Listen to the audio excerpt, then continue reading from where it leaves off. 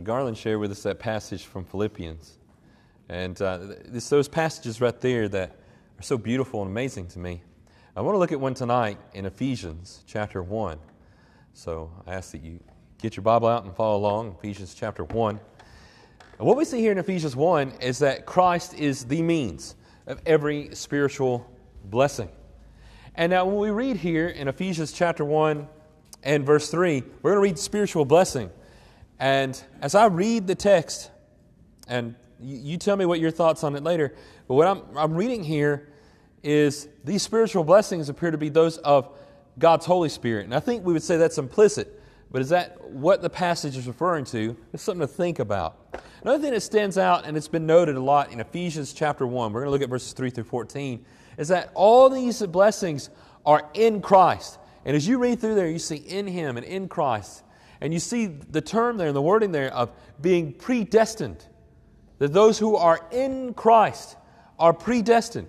Christians are predestined. We get this amazing picture here, and it's very rich because you know how Paul does that. He can say a whole bunch in a few words. And it's packed in there, and it's rich. So, when we look at tonight here, and within our text in Ephesians 1, and we can ask the question is, why has God elected and chosen His people? And then it says here, He's elected and chosen them before the creation of the world. Now, some people have taken that to mean individually He has done that. I take it as meaning all those that are in Christ have been elected and chosen and have been thus predestined before the creation and the foundation of the world. And God does all these things. Another thing that stands out here in this text, I'm going to read through it in a minute, is that why does God do what He does? We looked at that a little bit when we had a study on Romans chapter 9, got in depth in God's election and how He does what He does for His own glory and purpose. And what you see here in Ephesians 1 is an echo of that. And so this is written by Paul after Romans. And there's some things in here I see Paul as taking this as the Ephesians would have already been familiar with the text of Romans, and they're being given more. And there's great things here. So what's emphasized here is that God does all these things and gives all these blessings. And He does everything that we're going to read right here according to His plan. God has a plan and a system, a way of salvation. He set it up. It's His plan. Another thing we see here is all according to His purpose. It's by His purpose, by His will that He does these things. And what I find the most encouraging and fascinating point that's made 3 times here in the text is that He gives us all these blessings and He gives us all these wonderful things and He gives them to us in Jesus Christ. For what reason? For His praise. And that tells me something. I need to understand God's blessings. Why? Because they help me to worship. They help me to praise Him, to thank Him. And it's amazing idea right here in these concepts. All right, let's start right here. We're going to go through and I'll make comments along the way and give my observations as we go as a part of the exposition. So 3 through 14. And now look at verse 3. Paul says, "Blessed be the God and Father of our Lord Jesus Christ, who has blessed us in Christ with every spiritual blessing in the heavenly places." Does anything strike you a little odd right there? He says, "Blessed be the God and Father." Well, how is God blessed? Wouldn't He be the one doing the blessing? So some have taken this to mean that Paul is saying we need to be blessing in the sense of thanking God and praising Him. I can definitely see that here. But one of the commentators I was reading, he was saying that God has thus blessed Himself and what He has done. That He has an elect and select and chosen people. And we're those people. And in other words, God has done this because it pleases Him to. Because it makes Him happy. And it gives Him great joy in it. And we would expect that. The demonstration of God's love and all these blessings. He wants His people, and He wants a people in which He could just pour out His love upon. This is not the only place in Scripture, in the New Testament, that we read about this blessing upon God. And I think it's an interesting idea. You'll find it in 2 other places, one from Paul and one from Peter. The other place is 2 Corinthians chapter 1 and verse 3. So Paul has said this before, earlier, and he gives a description there. And we can go and we'll look at that another time. And then we got a statement here from Peter in 1 Peter where he also says, blessed is God. So just something very deep there, just something to think about if you never thought about it before. All right, let's keep going here. Look at verse 4 and following.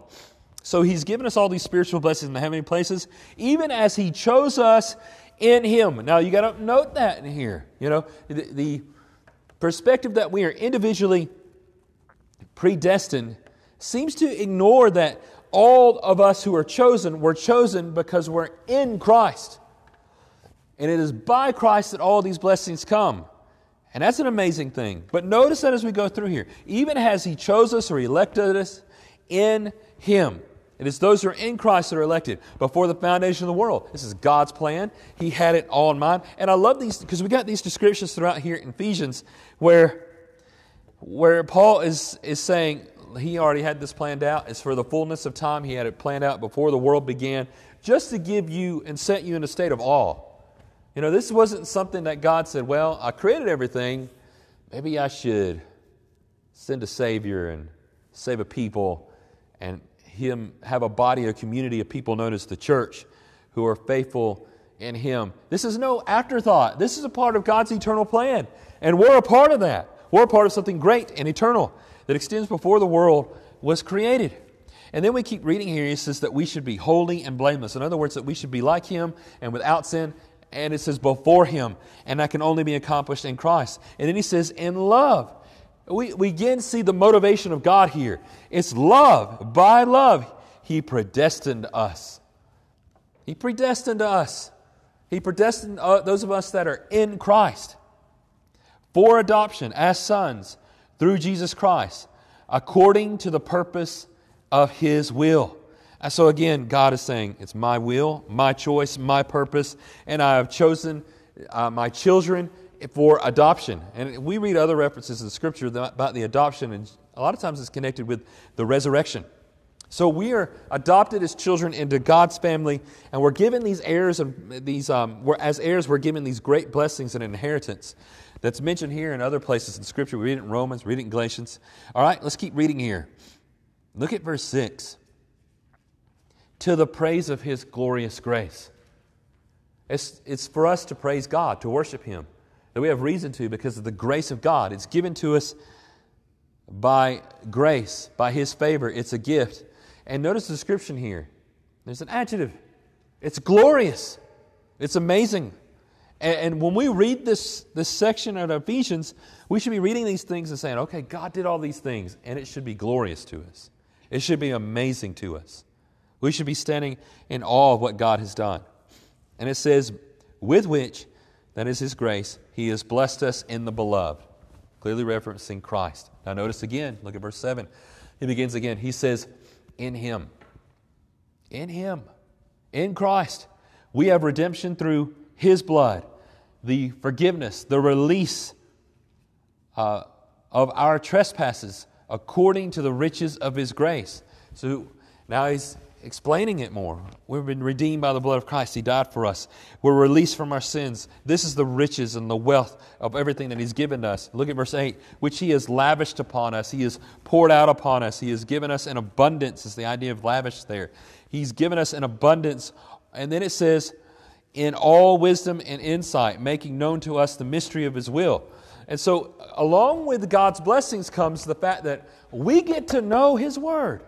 We get to know this mystery that has been hidden, and now it has been revealed to us.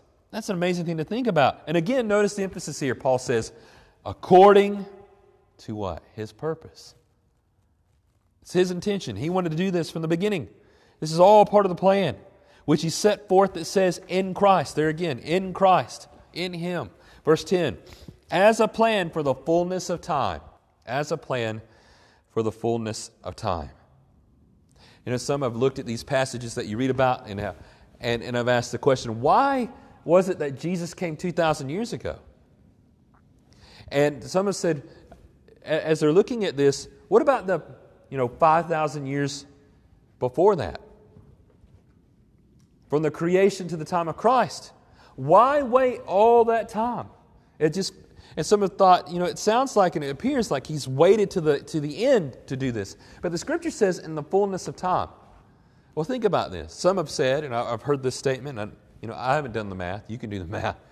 But that about 2 to 5% of the history of the world's population of humanity lived before Christ. And then the exponential growth of the human population happened after Christ. So now you're talking about 95% of the population of all of humanity. So now we kind of put it in perspective in that way, and yeah, it makes sense. I can see the fullness of time, and I see God's redemptive plan, and I could see Him waiting at a moment in time of which God would enter into the world where He would become as a bondservant, where He'd come into the flesh for our benefit. So again, look at verse 10, as a plan for the fullness of time. God had already set it out. And then I noticed this as well. He says to unite all things, and there's the phrase again, in Him. Unite what in Him or by Christ? What is being united? Well, notice this, the phrase right after that. To unite all things in Him, things on heaven and things on earth. Now, I know our translations say in heaven, and that's the way it sounds right, but the Greek actually says on heaven and on earth. What things? He's not talking about people right here. He's talking about the things, the blessings. And I think this is very curious because here God has a plan to unite the blessings, the heavenly blessings that we just read about in verse 3 at the very beginning, with the things on earth. That all things are going to come together. And that this is God's plan. And I think the best way to picture that is the resurrection. Is the body resurrected and putting on the heavenly form. And the blessings that come about through that. So it's all a culmination. All right, look at verses 11 through 14. Notice it again. In Him. There it is. In Him. We have obtained an inheritance. So now He is talking about eternity. He is giving us a picture of what's being united with things on heaven and on earth. They're being united in the inheritance. We have obtained an inheritance, having been, again, predestined according to the purpose of Him. Notice the word purpose again, third time. Who works all things according to the counsel of His will, so that we who were the first to hope in Christ might be to the praise of His glory. Now, I'm going to slow down a minute, because you read over these things, it's like, oh, that sounds amazing, and you just fly right over them. But every single part of this is so rich. And so again, look at verse 12. You see the same phrase, or similar phrase, to the praise of His glory that we saw in verse 6, right? And then we're going to see it again in verse 14. Why is God doing this? Why has He blessed His people? Why has He chosen people in Christ and given them all these blessings and a wonderful inheritance? And all these things He's doing through Jesus Christ. It's for His praise. It's for His praise. And that's for our own good. Some people who don't want to understand God would say, well, why is it that God would do these things just for His own praise? If we did things just for our own praise, we'd say, well, that person's kind of conceited and self-centered and they're focused on the wrong thing. There's nothing wrong at all in our Creator doing that, because He created and brought all things into existence. We're made in His likeness, and by worshiping our Creator, we're only increasing our own value and recognizing our own worth before Him. So we want to worship Him. We want to praise Him. All right, look at the last two verses. Look at verse 13. In Him, in Christ, you also, when you heard the word of truth, the gospel of salvation, and believed in Him, were sealed with the promised Holy Spirit. I'm going to talk a little bit more about that tonight as the second half of our study. But we're sealed with the Holy Spirit. And verse 14 says, who is a guarantee of our inheritance until we acquire possession of it, to the praise of His glory. Again, this is all God's plan. To the praise of His glory, that we receive an eternal inheritance. And when you heard the gospel, notice that, and you believe the gospel, and then you're what? Sealed by the Holy Spirit. And when are we sealed by the Holy Spirit and receive the guarantee of it? Well, you should know, as we've mentioned numerous times lately, when you're baptized unto Christ, when you're washed in His name, you receive the blessings of the Holy Spirit. You receive the Holy Spirit, you have the gift of the Holy Spirit. So, as we look at that, a very rich text there. There's a lot there, isn't there?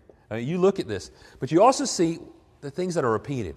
God's purpose, His plan, to the praise of His glory, and that it's for those who are elect and predestined, who are in Christ. Who are in Christ. And it's by Him. I was looking over this text and I was thinking about this. Paul does this. He gets into these deep details of here are blessings, and he gives them the theology and atonement and who God is.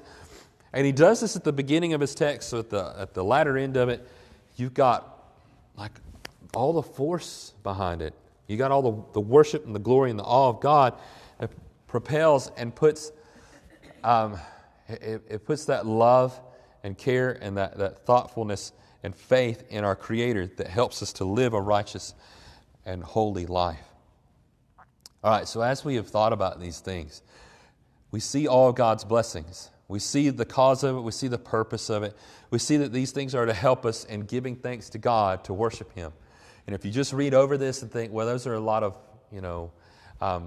flattering words about God, it's more than that, and it's there to help you to worship Him, to live a faithful life. In fact, I want you to notice, I'm not going to read the whole thing, but look right here, right after that. So Paul gives us the whole picture. So if you know all this, what's the proper response? Ephesians 1 and verse 15 is the proper response. Paul says, for this reason, because I have heard of your faith in the Lord Jesus and your love toward all the saints, I do not cease to give thanks for you, remembering you in my prayers. And he says, I know that you're saved, and I know God's plan, and I know all the blessings that are in Him. So you know what I do? I thank God for you, and I pray for you. And that's what Christians should be doing. We should be thanking God. Whenever we hear someone who's come to salvation, and if I hear of a new church that's been planted, that gets me excited. I love to hear about new churches, and I love to hear about the growth of churches, and to hear of numerous baptisms. Those people now have the blessings of God. They're brothers and sisters in Christ. And every time I hear about a baptism, I get excited, and I love to see them. All of that is to be an encouragement to us, and all of this is to help us in worship. I want to read verse 17 and 18, and then I want to share with you some thoughts here about the seal and guarantee of the Holy Spirit. All right, 17 and 18. It says, remembering you in my prayers that the God of our Lord Jesus Christ, the Father of glory, may give you the spirit of wisdom and revelation in the knowledge of Him. Now, from what we read here, they already have the Holy Spirit, but he says he wants them to continue to increase in wisdom and in knowledge, that is in revelation. Verse 18, having the eyes of your hearts enlightened, that you may know what is the hope to which He has called you, and what are the riches of His glorious inheritance in the saints. And he continues on. It's amazing here. We're getting that picture and the blessing and how it drives Paul's thinking and how it is to compel us to worship God. Now, connected to that is our response. There's a fascinating passage over here, and we look at the idea and the concept of the Holy Spirit as the seal He is, and the guarantee of our salvation. Now think about that. How is it that is to comfort me? All right? That the Holy Spirit is that seal and guarantee. I read the passage that when I was baptized, I received the Holy Spirit.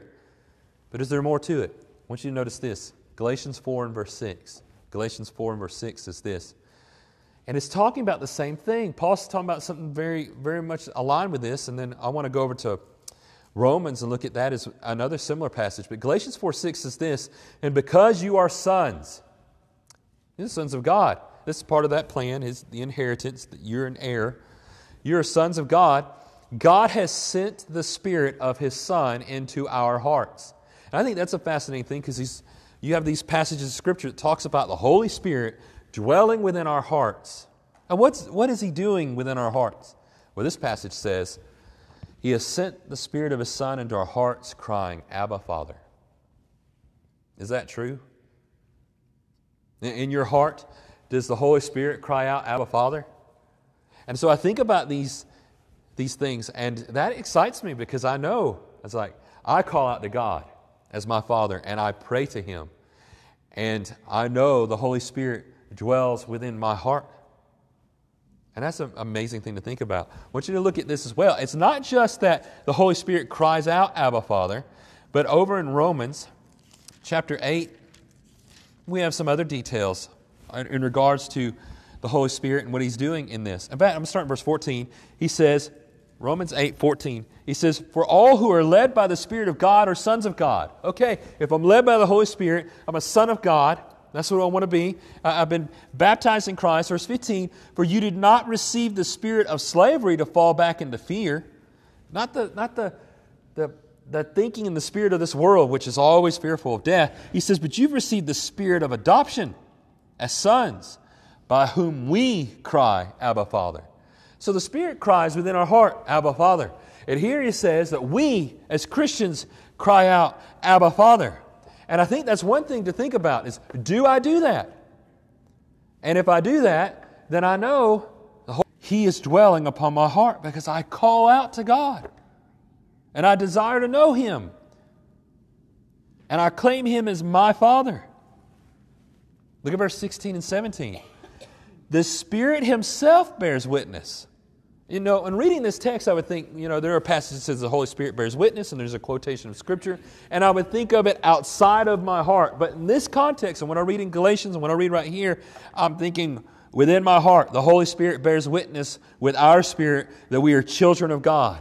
And so I have an affirmation. This is often called the inner testimony of the Holy Spirit, that I know the truth of the gospel. I know who my Father is. I know who God is, that He lives. I know Christ, and I know that His Spirit dwells within me. And this gives me greater confidence.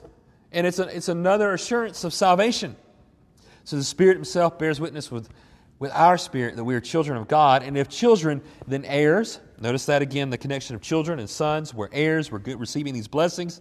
Heirs of God and fellow heirs with Christ, provided we suffer with Him in order that we may also be glorified with Him.